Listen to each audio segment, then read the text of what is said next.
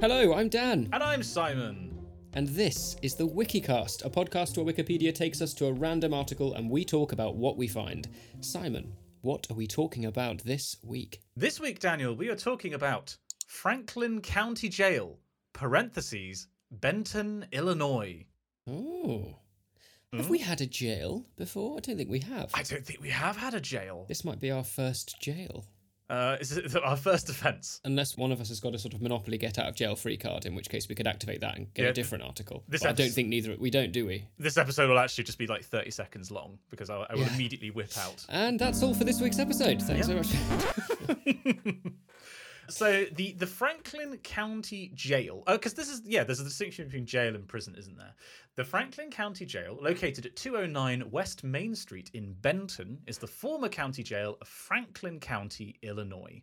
Built in 1905 to 1906 to replace the county's previous jail, which was built in the 1840s. I gotta say, it's a relatively handsome building. It looks sort of like a small school. You know, it's a red brick building with quite nice, oh gosh, are those Corinthian columns? There's there's the scroll work at the top, which is Ionian, but then they're on the four corners, the vertices at the top. Oh, right. So I don't know. I don't know enough about architecture. I need to go and consult my Rice's Church Primer, which, as a little plug, is an absolutely phenomenal book if you're interested in classical and sacred architecture, because it's all illustrated beautifully and it's amazing. Last episode we had 12 months of monastery soups. This episode, Rice's Church Primer. In the Danmore is a middle-aged. Well, this is about as far from a church. Actually, well, is it as far from a church as you can get? Because, I mean, the purpose of a jail is to hold, as opposed to a prison, is to hold people before they are sentenced. Is that correct? I think so. Whereas, which I suppose you could argue is the same thing as a church. You know, you go there before you are judged post-death. Yes. Look, it's a tenuous link, Simon, but I like it. Let's go with it. Let's do it. The more D&D I do, Dan, the more improv I do, I feel like I get better at this. You know. Actually, tell you what, I had a completely dropping the order of the show for a second. So I played some D&D this week, the week of recording, with the RP Geeks, which is the regular the troupe that I play with, but also Jasper Cartwright. Oh wait, sorry, no, that's not his full name. It's Jasper William Cartwright. I have to remember his middle name, who is a professional D&D player, actor, dungeon master, all that kind of thing. Gosh. And it's the first time I've ever played with a professional, sort of, you know, someone who does it as their full-time job. Yeah. And I think going into it, I thought to myself, how much of a difference can it really make? Like, you know, we're playing make-believe and we're doing kind of amateur acting, whatever. And oh my word, can you tell when someone is a professional? It was amazing, the difference. It was the equivalent of playing five-a-side football, but then like Harry Kane comes onto your side, and it was literally just get the ball to Jasper. In any improv situation, you do your bit and then you pass the ball to Jasper. Yeah. And he worked magic. So shout out Jasper, you were an amazing guest on the RP Geeks. Is he playing a caster class? No, he was playing. I still have his details up here. Captain Horatio Obisanya Tyus. This was a sci-fi Star Trek-y Monster of the Week type kind of mystery, I suppose. I was playing another character very much based on Ed Dunn, actually, a French, overly flamboyant, artistic engineer. And yeah, it was a really fun one. I would say as a one shot, I believe it's going out on our YouTube. Shalmany was the dungeon master for it, and I think did a great job. But yes. Just to say, yeah, I felt like I was getting okay at improv, and then I just got massively slapped. No, I wasn't slapped down. I was lifted up by Jasper. Yeah. And actually, that's a point. It's sort of topical. This can go in the description because it's very much SEO at the moment. The Dungeons and Dragons movie is coming out next week. Yeah, I'm interested about that. Part of me wants it to be what I want it to be. Is I want to watch it and think that was a laugh, that was fun. And it wasn't so much of a laugh and just fun that it was a bit of a crap film. Yes. I'd like it just, if it's fun and a laugh and mediocre, I'll be happy. That's fine. From the trailers, I'm a little concerned because I think that the way that we think of, watching and playing TTRPGs like D&D is very... I don't know, is it British? We just have quite a wry sense of humour about it. Yeah. We're not the kind of like, huzzah, we just defeated the goblin, guys! Which is like, I don't think is, to be fair, what most D&D groups in America think. But I'm worried that from the type of humor that's been in the trailers, I'm worried that's what the studio thinks D&D is all about. Yeah. See, it's interesting though, because who have they got narrating the film? Is it Hugh Grant? No, it's Sue Perkins. I didn't know that. Yeah, Sue Perkins is the sort of narrator. I'm sure that's right. Hang on, let me just check this. Furious. Hang on, I'm just going to get some D&D film. Sue Perkins lends voice to Dungeons and Dragons. Yeah. Wow. I'm sure I've seen her, like, clips of her doing her stuff on TikTok. Interesting. Yeah. Because Chris Pine's the lead, right? Mm-hmm. The comedian 53 recorded a special form of narration for the film adaptation of the legendary game that will be used to provide information on key visual elements for blind or partially sighted viewers. Oh, so she's not the narrator per se. It's sort of a accessibility track. Oh, did you know Auntie Donna have provided voices for this? Have they? That's awesome. Yeah, well, I'm looking at the wiki now. Auntie Donna provided voices for corpses for the Australian release of the film. That's superb. I have a lot of questions about that, but that's kind of hilarious. I did see they had like a video promoting it the other day, and also people from Critical Role are making appearances. Because my friend Mark Humes, shout out another D&D legend, Mark Humes was at the premiere the other day, and was tweeting like, what should I wear? Should I go for full like role play garb, or should I go for a suit? And I think he ended up going for like a suit but with a cape, so kind of like a halfway house. Yeah, nice. But yeah, I'd be up for seeing it. I would be interested to see what they do with it, but I've not got terribly high hopes, I will say. I'm a little bit, I don't know, I've not had a great year of watching stuff recently. Yes, yeah, there's I just know what you mean. Not been a lot that's excited me. Although hopefully I'm going to be finally seeing Everything Everywhere All at Once. This weekend. I watched it like 4 days ago. Oh, well, wait. There's a whole section of the show for it, Dan. Yes, I know. We need to hold on. Let's talk a little bit more about Franklin County Jail. Yes, please. Oh, actually, would you look at that? If I'd literally read the next sentence, it would have told us about the architecture. Architect Joseph W. Sorry, I'm saying this like in a very overly enthusiastic psychoma voice. Cool your jets. We've got a long way to go. Sorry. Okay, I'll tone it down. Architect Joseph W. Royer designed the jail.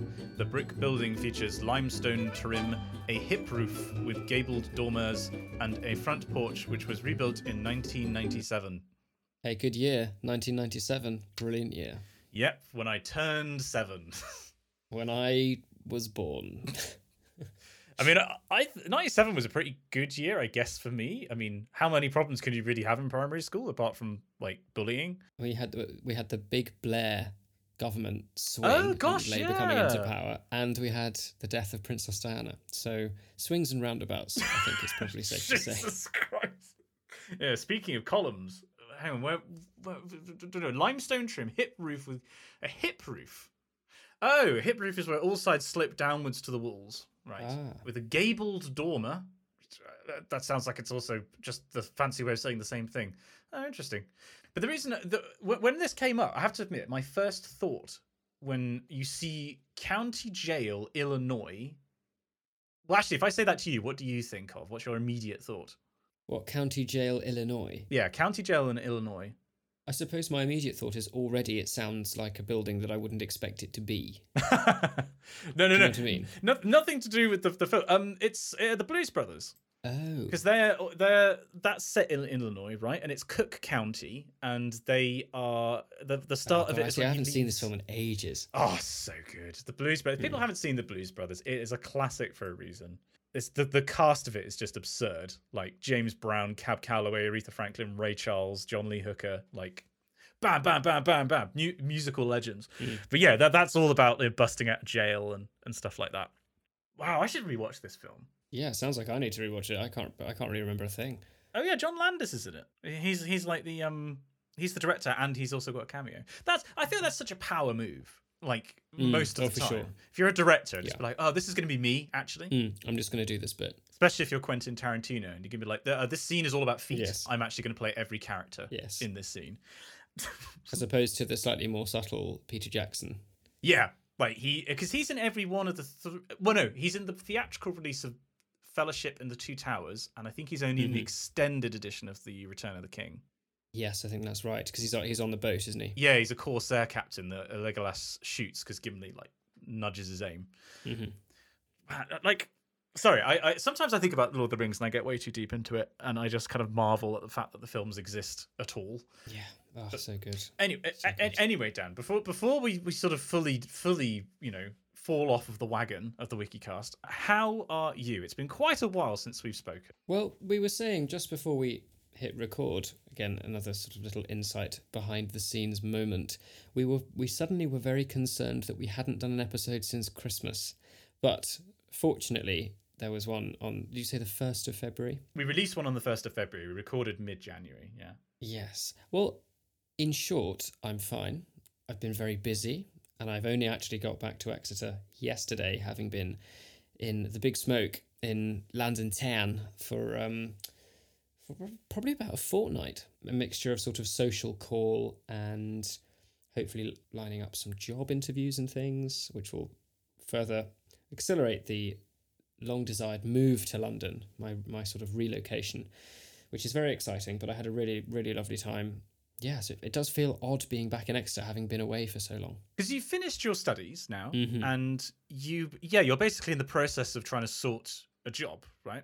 Yeah, a job at a firm, basically. So other than job hunting, what have you been spending your time doing? Well, it was nice being in London because my partner is in London, so staying with her and just being able to spend more time, because normally we're having to sort of constantly put what feels like putting life on pause, because I can only, she can only very occasionally come down to Exeter and I can reasonably occasionally go up to London. So it was nice to spend more time there. It was my mother's birthday. Big shout out to Mama Moore. 21. She doesn't look it. I know, it's extraordinary, isn't it? We had a very, very lovely birthday. I ended up going up to Oxford and we went out for a really lovely meal, and it was nice to be home and spending time with my family and the dog, and because I hadn't been back in such a long time. So that was really, really nice. I had some really interesting conversations with folk in London in regards to sort of some networking and jobs and things. Oh, cool. One of which was completely ludicrous, and without giving too much away, I was invited to a fairly elite gentleman's club in London. So when you say gentleman's club, do you mean like a dining club? Like I mean like a private members gentleman's club. Okay. No, Yeah. So there's two different meanings that you could take from that. Yeah, which was completely lovely and really amazing, and I'm very lucky to have been invited, and that was a jolly night, and I consumed basically my own weight and then some in drink and cigars, and it was lovely. About 3 ounces. Yes, yeah, exactly, about a tablespoon.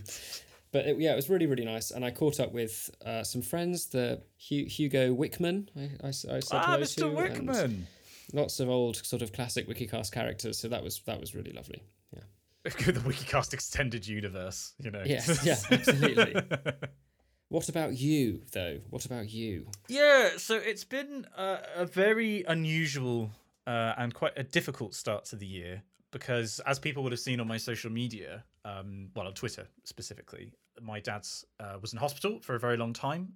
He was in for, I think it was 44 days in the end, which was a very difficult experience, because you got used to going in, because I mean my mum went in every single day, I went in almost every day, and you would see people on the ward be there for a couple of days, and then they just they'd leave because they get better, and you'd see this rotating cast of characters, and he was just this fixture because he had this really significant infection that was going on and was being treated with antibiotics, but he also had an ileostomy, so he had a stoma fitted, which shout out to my friend Hannah Whitten. It was very helpful, giving some advice on sort of how to adjust to it, because she's had a stoma fitted for I think it's 5 years now. Yeah, good long while. And and he has been now home since, I'm happy to say. But what I haven't discussed on sort of public socials is sort of what's been going on, not alongside that, but I guess the context of what's been going on, which is that this is a terminal illness that my dad has, and it's very difficult.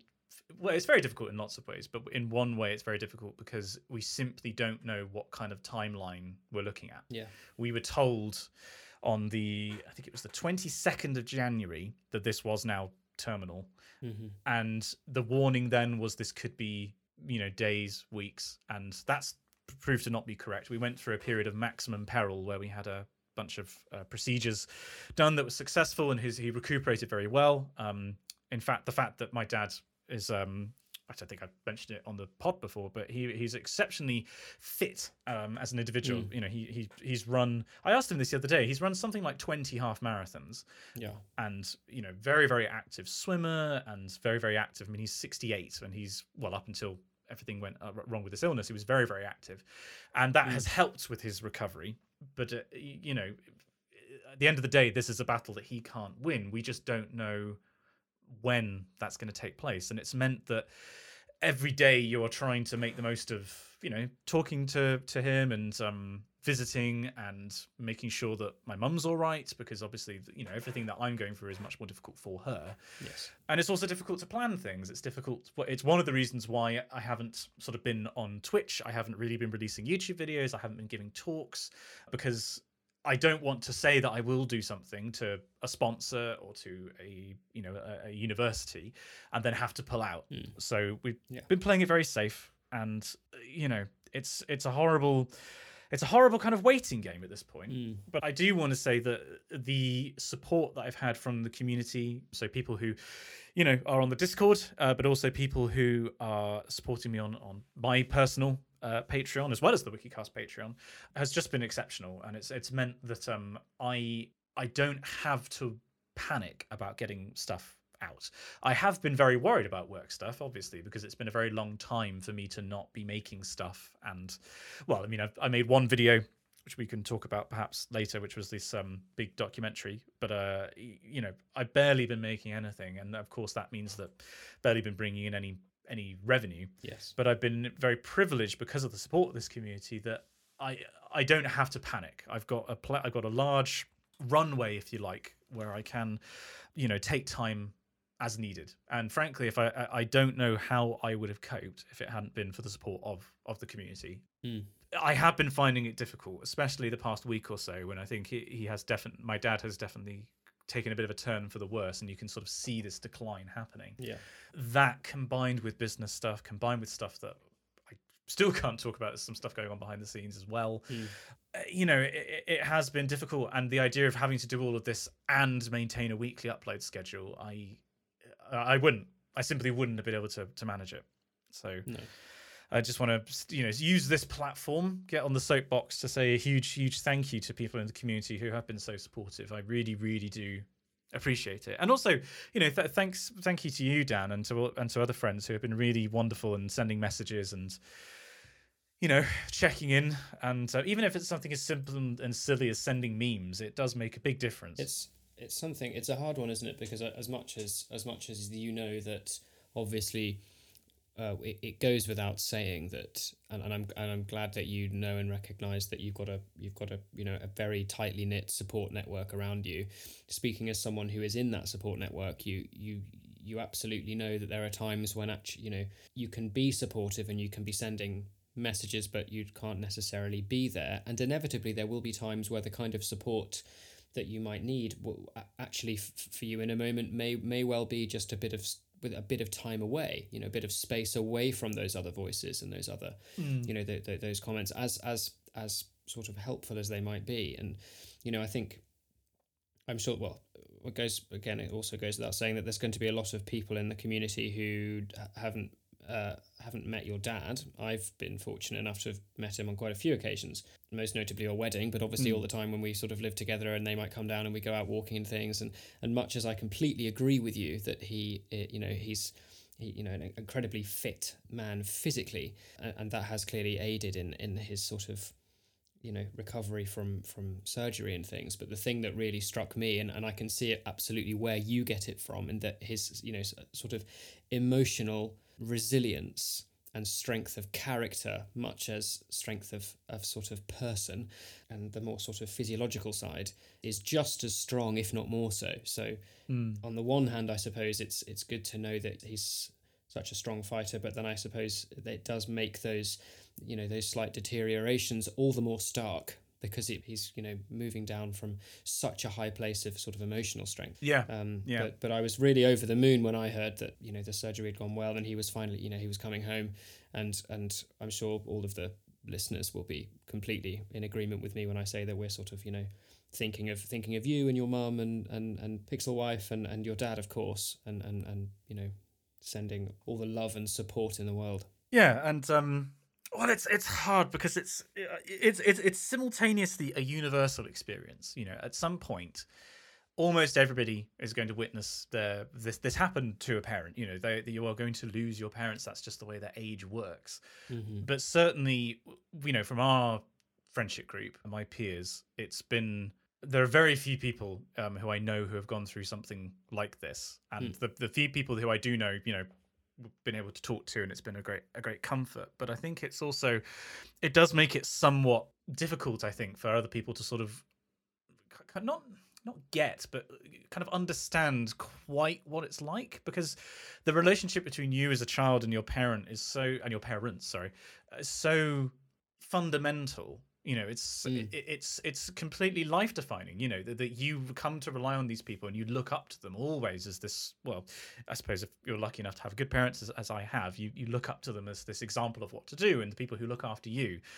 And to have that relationship reversed it's such a paradigm shift that it's very. I don't know if I can really articulate quite what that's like unless you've gone through it yourself. Yeah, no, of course. And it's just the thing that keeps going through my head is that it just seems so dreadfully unfair. He's 68, which is obviously not young, but it's also not really old. That's an age that you'd hope to get another 10, 15, 20 years. You'd hope that he would be able to meet grandkids and all that kind of thing. And it just the fact that it doesn't seem fair is the main thing that sticks with me. But I suppose too, if there is, and I suppose in the current moment, what is key, as much as it is being sort of realistic and fair to yourself, as much as others in your family, about how you're sort of coping with this process. If an initial prognosis was a real sort of, I think doctors often call it sort of tiger country, where certainly within an operation, but again too when you're talking about things in terms of prognosis, if you've gone through a period of tiger country and actually after these operations there has been he was recovering well, then you've got to sort of hold on to that optimism and, as you say quite rightly, make the most of the time that you have and don't be dissuaded or distracted. To make the most of that time and not think about an end point getting closer. It's just an extension as opposed to something coming to a close. Yeah, and it's making the most of the good times. It's when things are good. It's trying to sink into the moment and not think about what is going to come. It's appreciating what you have, and it's something that I think I perhaps maybe find a bit easier than my mum. My mum's a very pessimistic person naturally, and I do worry that she is going through this experience, and I'm sure that she is, because obviously I'm only seeing them for a few hours each day, but it's making sure that she is drinking in those moments when times are good and they are able to enjoy each other's company. But yeah, I wanted to mention it because it's been why there has been not very much stuff, including the Wikicast, coming out, because frankly I haven't been in the mood, I haven't been in the right headspace to do recording. No. And I do apologize if this is a topic that people don't necessarily want to hear about, or if it's particularly traumatic because it's something that you are going through or you have gone through. But yeah, I thought it was too important to not mention. But let's draw a veil, so to speak, over that, and perhaps we can move on with the rest of the show, Dan, where you can recommend a choral piece for me. And this will be my piece of the week. Drum roll, please.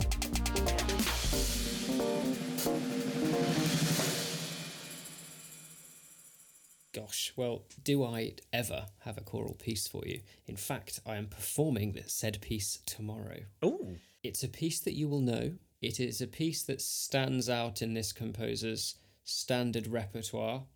If I was to say sort of hearty Sunday roast Victoriana musical fare, what composer would you think of? I mean, the first name that jumps to my mind is Steiner. Okay, so stick with the S and the T, but change the other letters at the end. Would you perhaps be thinking of So I was trying to think of a stupid answer, but I can't. I can't not think of Stanford.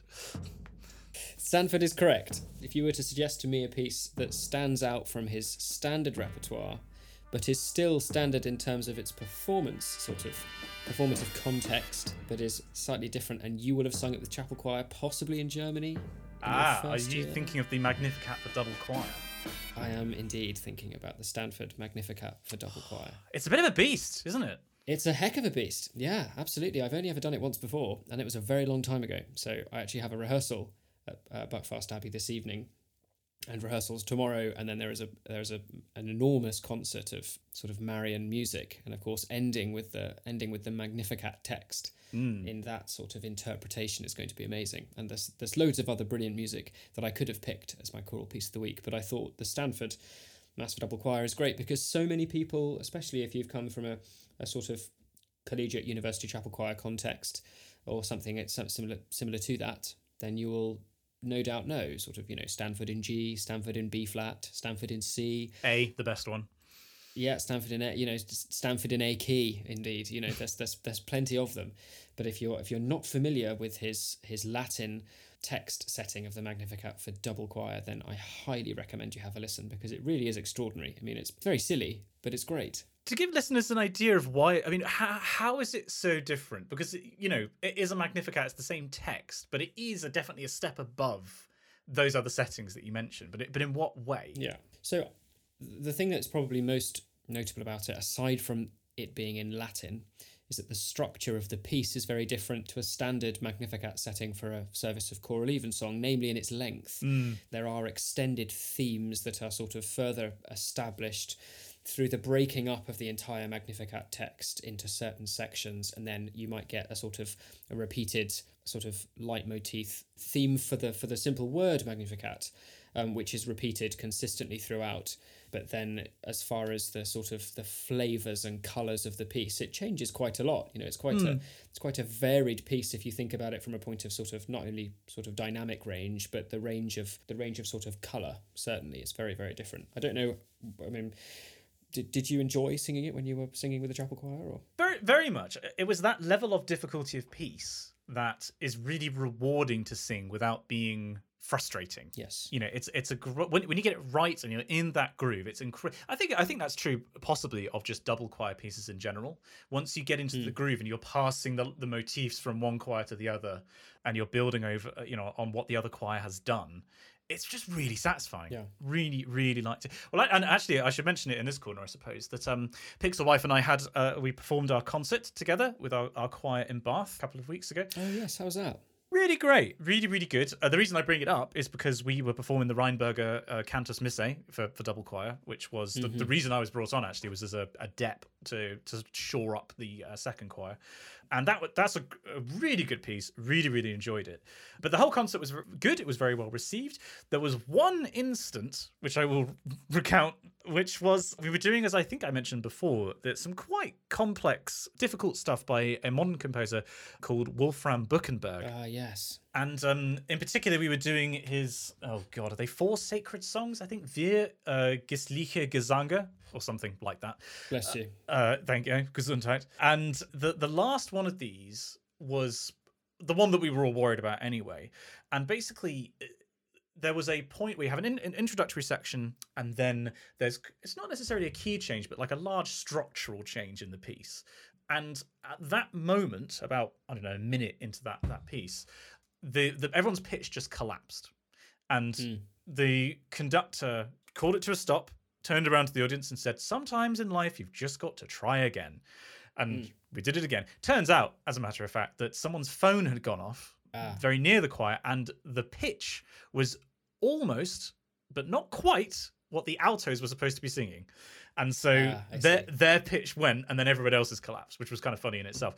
But what was funny was I was holding my music up, and my watch, I wear a Garmin watch, my watch buzzed. And I looked at it, and this was at the moment when we reset. And it basically, I turned my wrist, and my watch was telling me, you appear to be in a very high-stress state. Here's a breathing exercise. Wow, yeah. I can absolutely sympathise with moments like that when pieces just start to become a little too unpicked to be Yeah. comfortable. And then you've got to really, really fight desperately to stop it. My watch was like, hey, let's see what's going on here. Your heartbeat's Yeah. about 240 beats a minute. But anyway, sorry, that was the concert story. But yes, great pick, Dan, for choral piece of the week. I do really like the Stanford Double Mag. I'm sure it's going to be really good fun.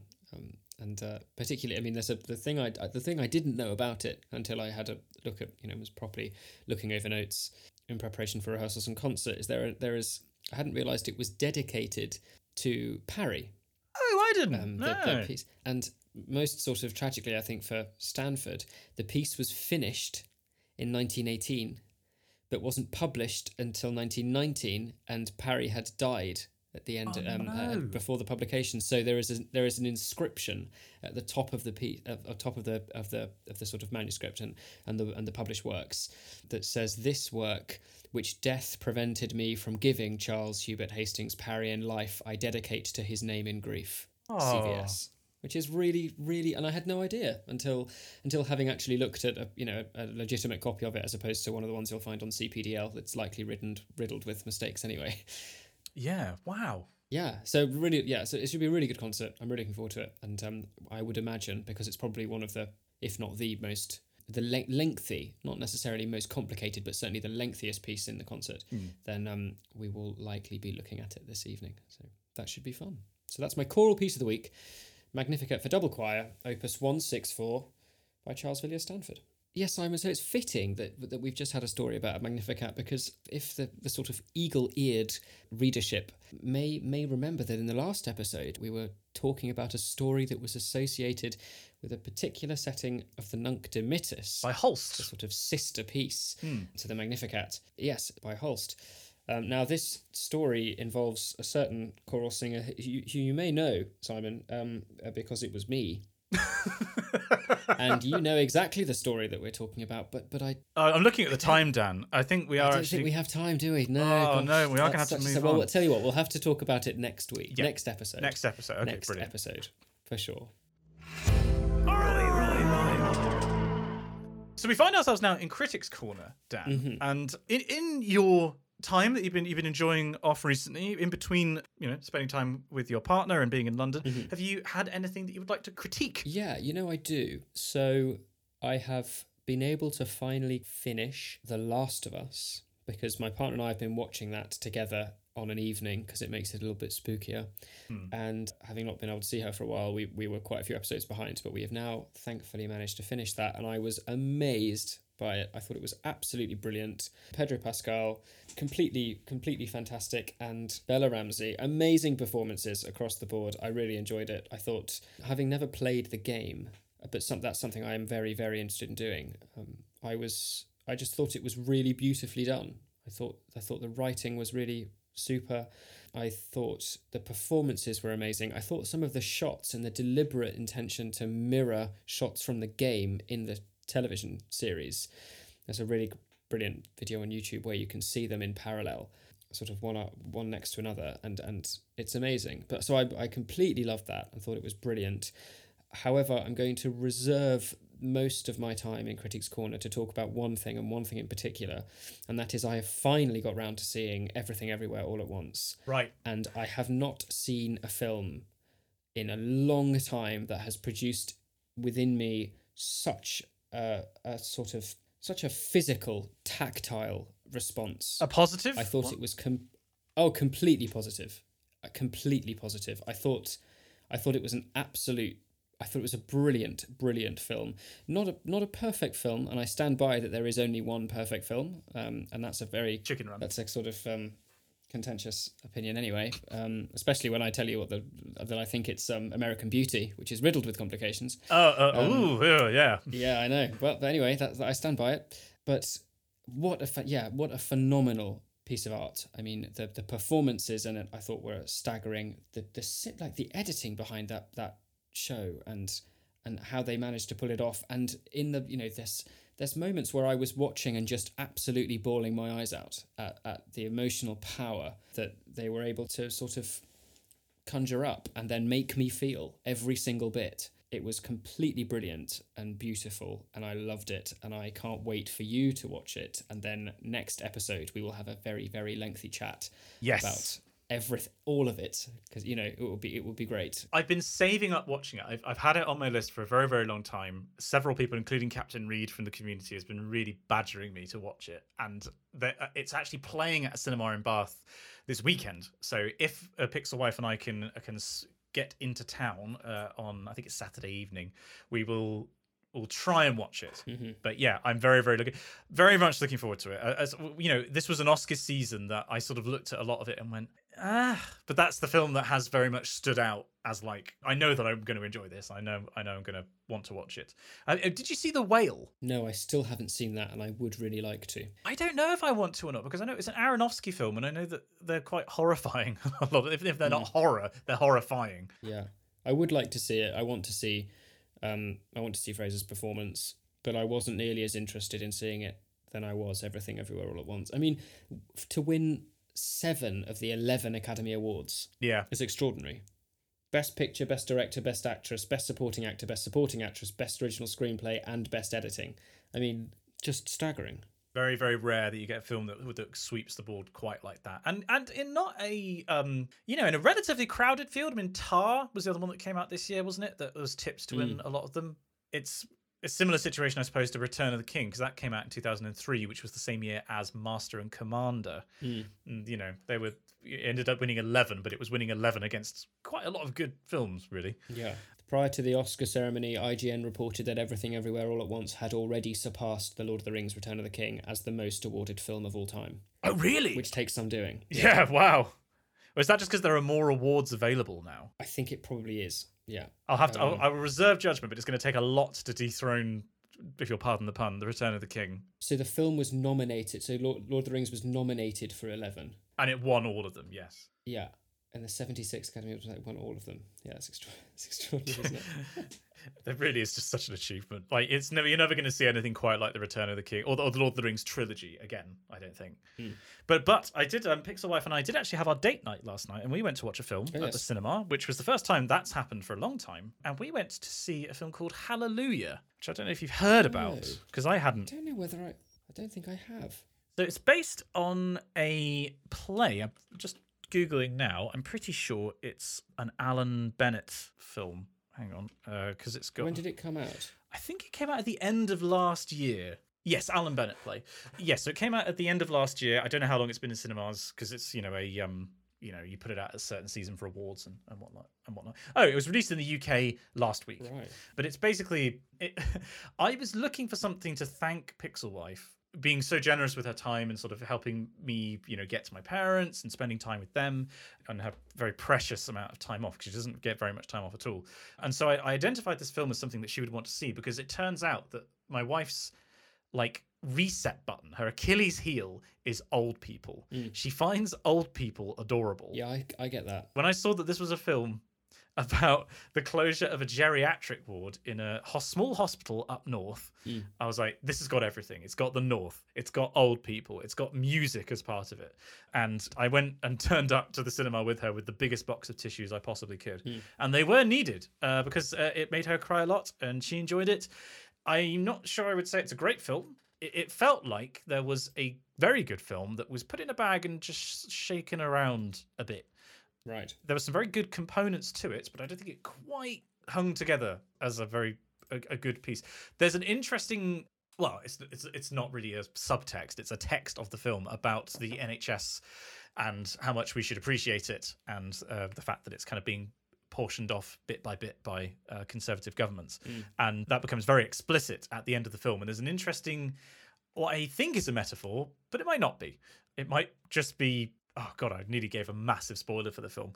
But if anybody's seen it, you'll know what I mean. There's that bit at the end. It could be a metaphor. It might not be. It might just be Jennifer Saunders' character. But yeah, sure. First time I've been to the cinema for a long time, for several months. I don't know anything about it. I'm gonna have to do some. I'm gonna have to watch the trailer or something. I do like Jennifer Saunders, so. Yeah, she's the lead, along with Bally Gill, who plays the Doctor. And then you've got people like Derek Jacobi, David Bradley, Russell Tovey from the History Boys, isn't it? Yeah. Yeah, so, it's a good cast. There's some good stuff in there. but I'm not sure I'd write home about it too much. But that was the only film that I've seen recently. I have, however, been watching a lot of stuff. I want to give a shout out to two recommendations, two very different recommendations. First of all, have you ever played RimWorld? Yes, I have, but not much. But I am aware. Barry and Ben from the Wikicast are doing a playthrough of RimWorld on the Wikicast Twitch channel, which in itself is not all of that remarkable. That's what they do.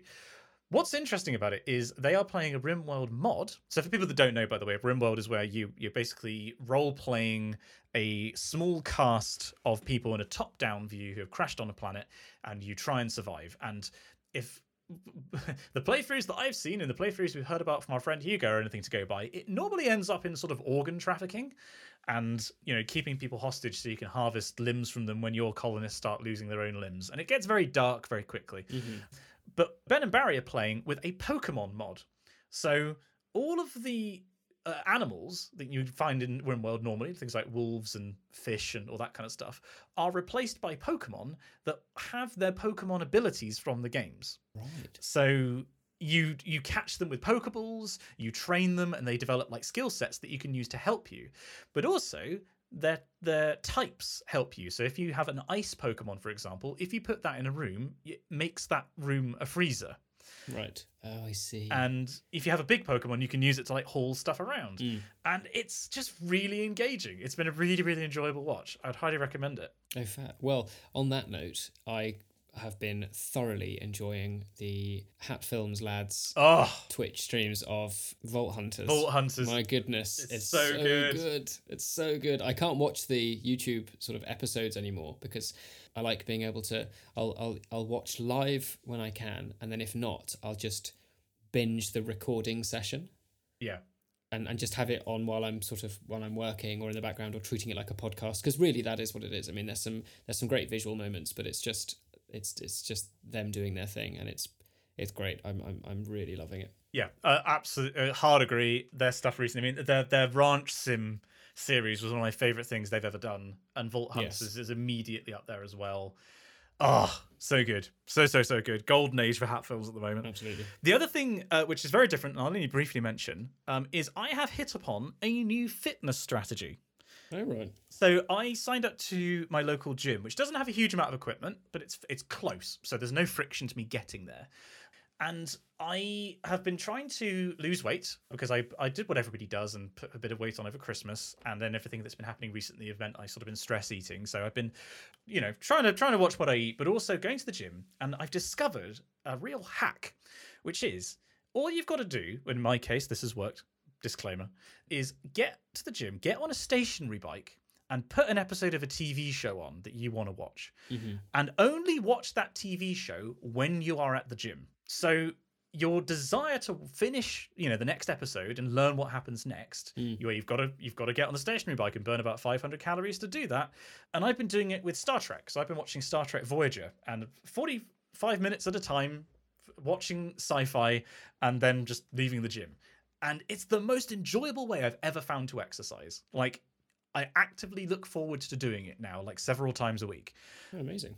So it's kind of a recommendation for Star Trek Voyager, which is all over the place in terms of quality. But again, if you're going to watch it, listen to the Greatest Generation podcast. But also, just kind of making exercise fun. Like, I feel like if you make something fun, you're much more likely to do it and turn it into a habit.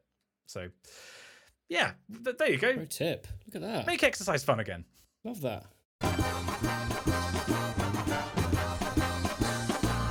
Top lad.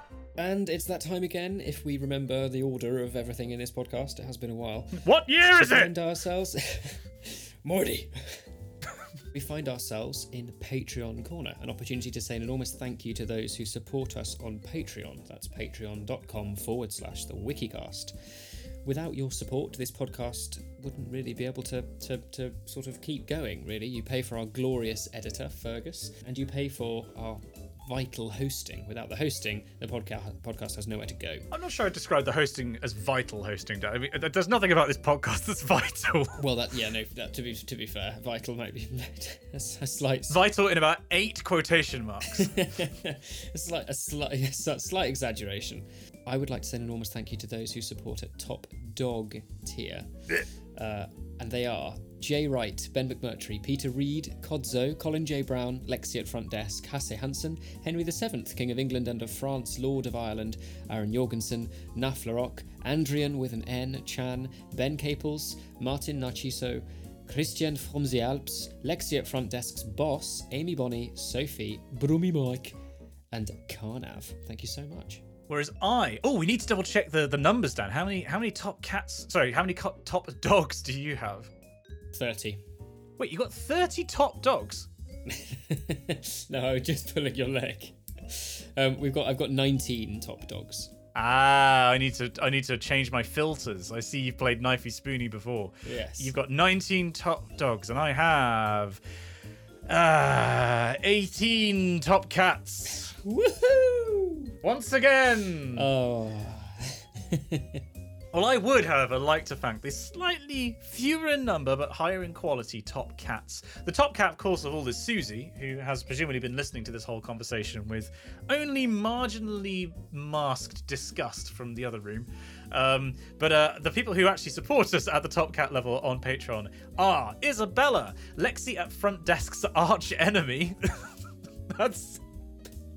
That's a new one. This is good. James S, Anna Reifer, Nathan Flaherty, Kyrene on Caffeine, Simon P, Jack Easton, Izzy CC, Nafi Iftikhar, Christopher Betterton, Dame Valerie III, Layla Medina, Will Jennis Humphreys, Rents Kirk, Oliver Burkhart, Cole Mansfield, and the one and the only Dan Hanvey. I love the Lexi at Front Desk's cinematic universe that the Wikicast has built. It's fantastic. Top lad. And to close, we arrive in that most glorious of dank, dark, Sorry. moist caves that is correspondence. I like this a lot less now.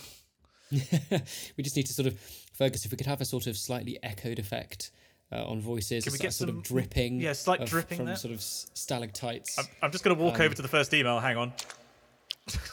Please put some squelching in there. Yeah. Well, while you walk over and find that email, Simon, I'll light a fire and we'll get. Let's just see what Fergus can do. Oh God! Oh, I've just put my foot in a puddle. Simon, is that a giraffe? Oh, right. Okay. Anyway, I'm just going to rip this stalactite off of the wall. Hang on.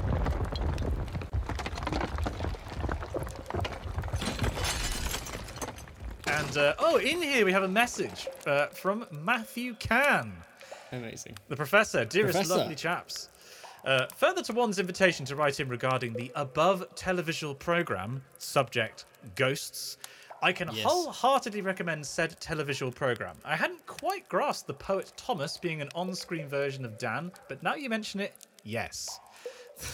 Brilliant. Have you seen any of this, by the way, since we talked about it? I've seen bits of it, but I need to properly sort of consume it. It doesn't take long. You can binge it very, very quickly. The characters of the piece, the Professor continues, especially the caveman Robin, have some of the most fantastic one-liners that leave me and Punk Wife absolutely corpsing. Punk Wife. That's superb. Who's superb?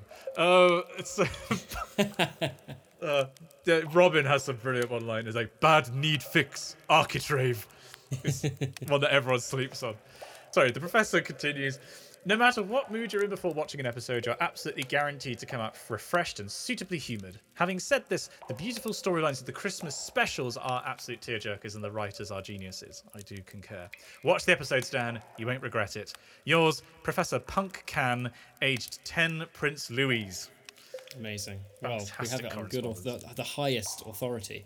I will surely, Professor, consume ghosts and report back with my findings. Now, Dan, behind that moss on that wall, if you want to rub that off. Oh, yeah. I think we've got another message. Simon, it's slimy. I don't like it.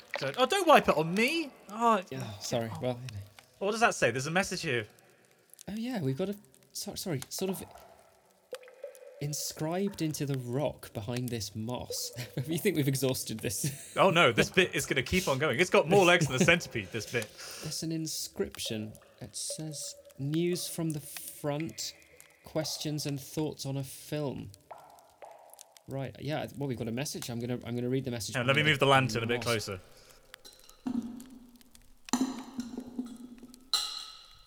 I'm so sorry, Fergus. It reads typewriter noises for the attention of S. Clark and D. Moore.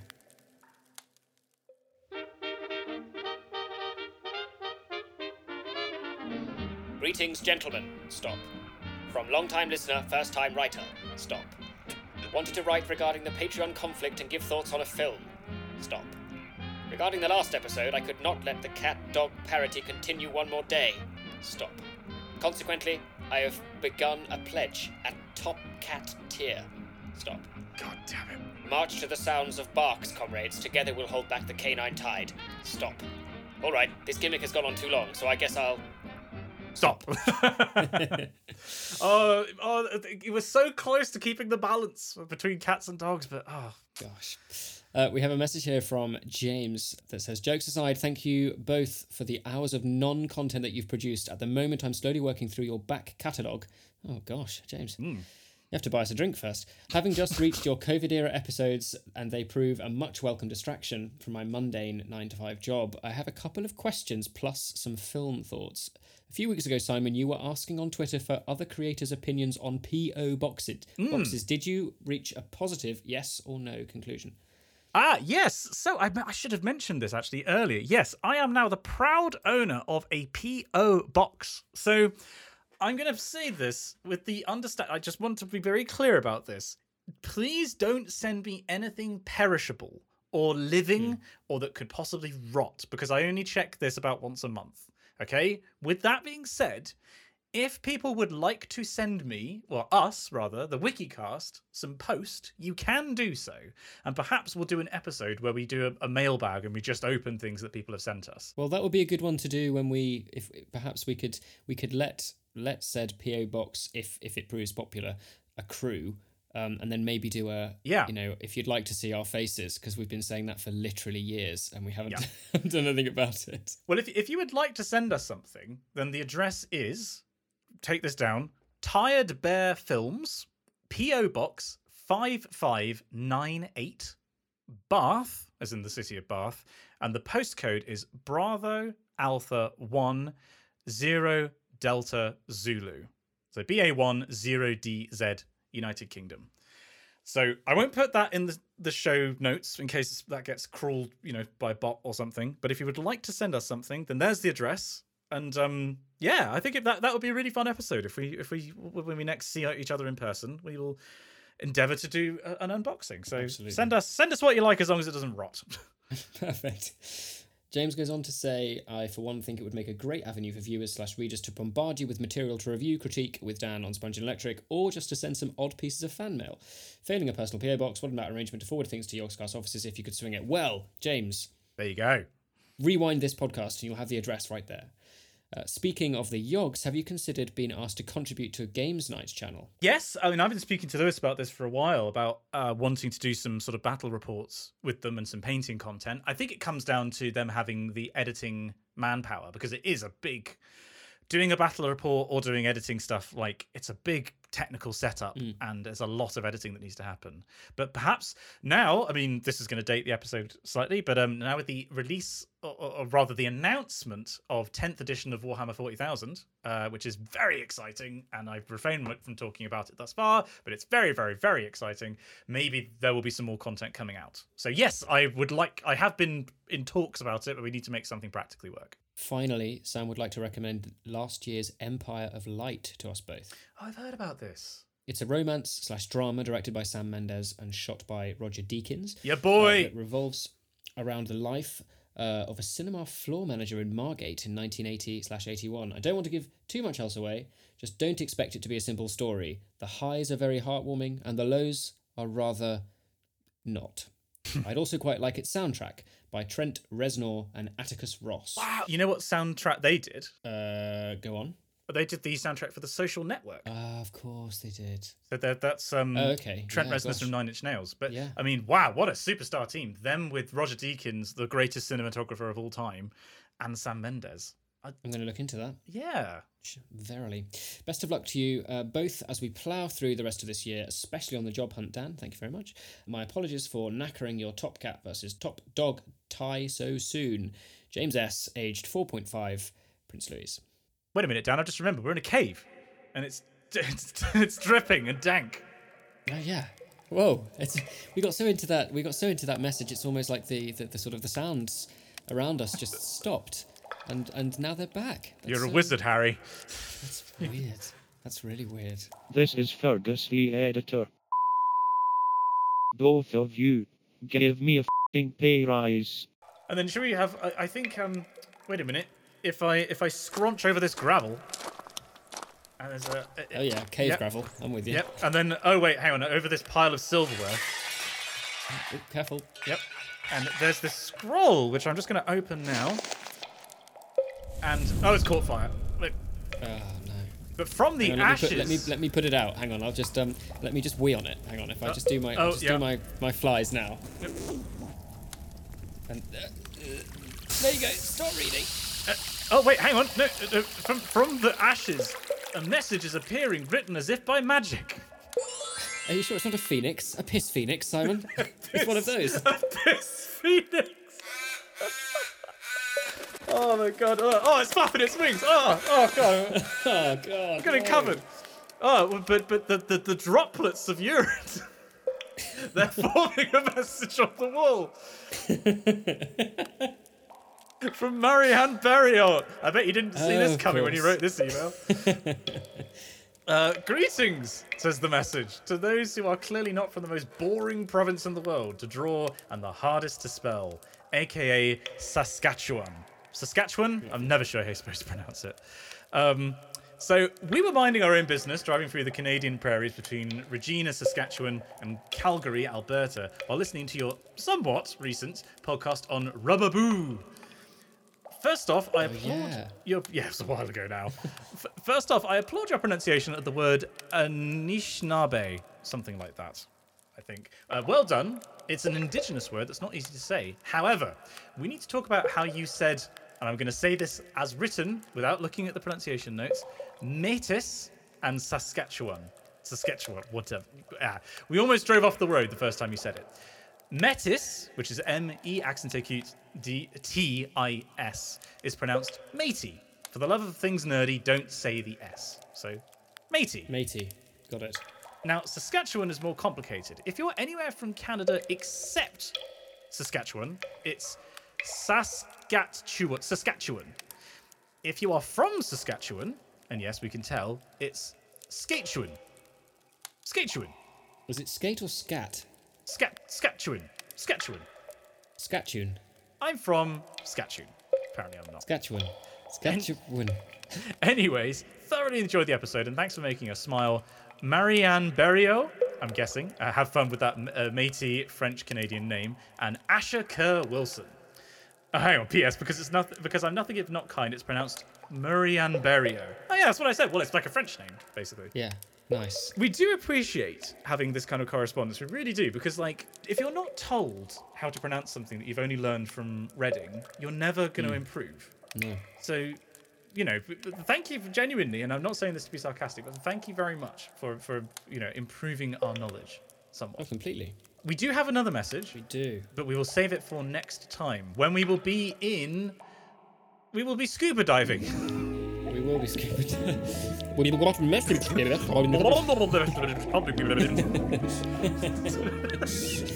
not going to be complete fail at all. A whole hour of that. I'm bobbing up and down out of the water. So, Dan, what you learned about today? So, Simon. Oh, your line. Yes, it is. Yeah. So, Simon, what have we learned today? Today, Dan, we learned precious little about Franklin County Jail in Benton, Illinois. Yes. The more you know. Every day's a school day, Simon. Yep, every day is a school day. We learned about gabled dormers. Yeah. Not much else. And I did another old man plug of Rice's Church Primer, which again, and I mean this completely sincerely, is a really extraordinary, gorgeous book. And if you're interested in that sort of stuff, then, well, A, what's wrong with you? B, let's catch up. And C, you should get the book. It's not a complicated list. What else do we talk about? We had a big update. We had a choral piece of the week. Yep, we had the choral piece of the week, the excellent double mag by Stanford. We had a bit of an update on sort of what's been going on in in general. Yes. And lots of stuff in Critics Corner, actually, including your effusive praise for Everything Everywhere All at Once, which I'm very much looking forward to watching. Totally. That's all for this episode. Don't forget to subscribe to us on your podcasting service of choice, join the Discord, and if you'd like to see our faces, check out our YouTube channel, Spongy and Electric.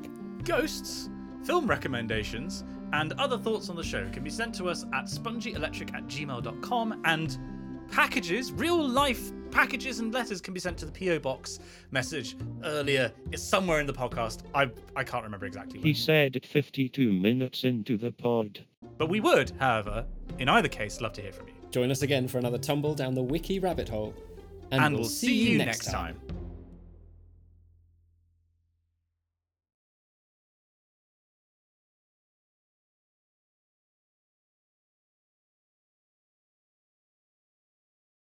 It's a bloody piss phoenix!